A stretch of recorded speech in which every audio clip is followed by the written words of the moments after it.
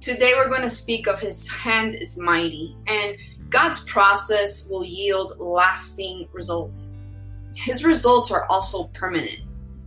His way has everlasting results. His word is His process. So take time to diligently read, digest, and declare His word over your life. Dwell in His presence in prayer. Let His word mature you. Let His word direct your every path. Kill the pride in His presence. Let your past roll right off of you. Surrender to His authority and cast yourself at His feet. Let His feet be your comfort zone where you lay and you cry out to Him. Let His word lead and rule your heart. Let His love sing over you. Let His power flow through you. In Christ, you are made new. And in 2 Corinthians chapter 5, verse 17, it says, therefore, if any man be in Christ, he is a new creature.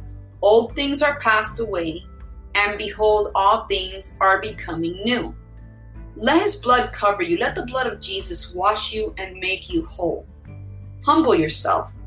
Jesus Christ died so that you might be free in Him, free from insecurity, rejection, pride, condemnation. As a matter of fact, in John chapter 8, verse 36, it says, if the Son therefore shall make you free, you are free indeed. So surrender to the blood of Christ. His blood redeems you.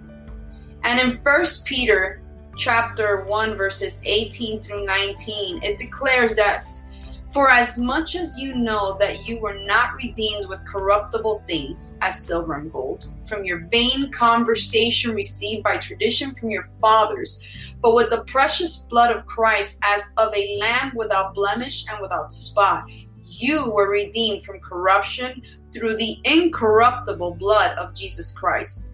So surrender to the mighty hand of God. His arms are wide open. He's ready to receive you. Humble yourself and surrender to Him.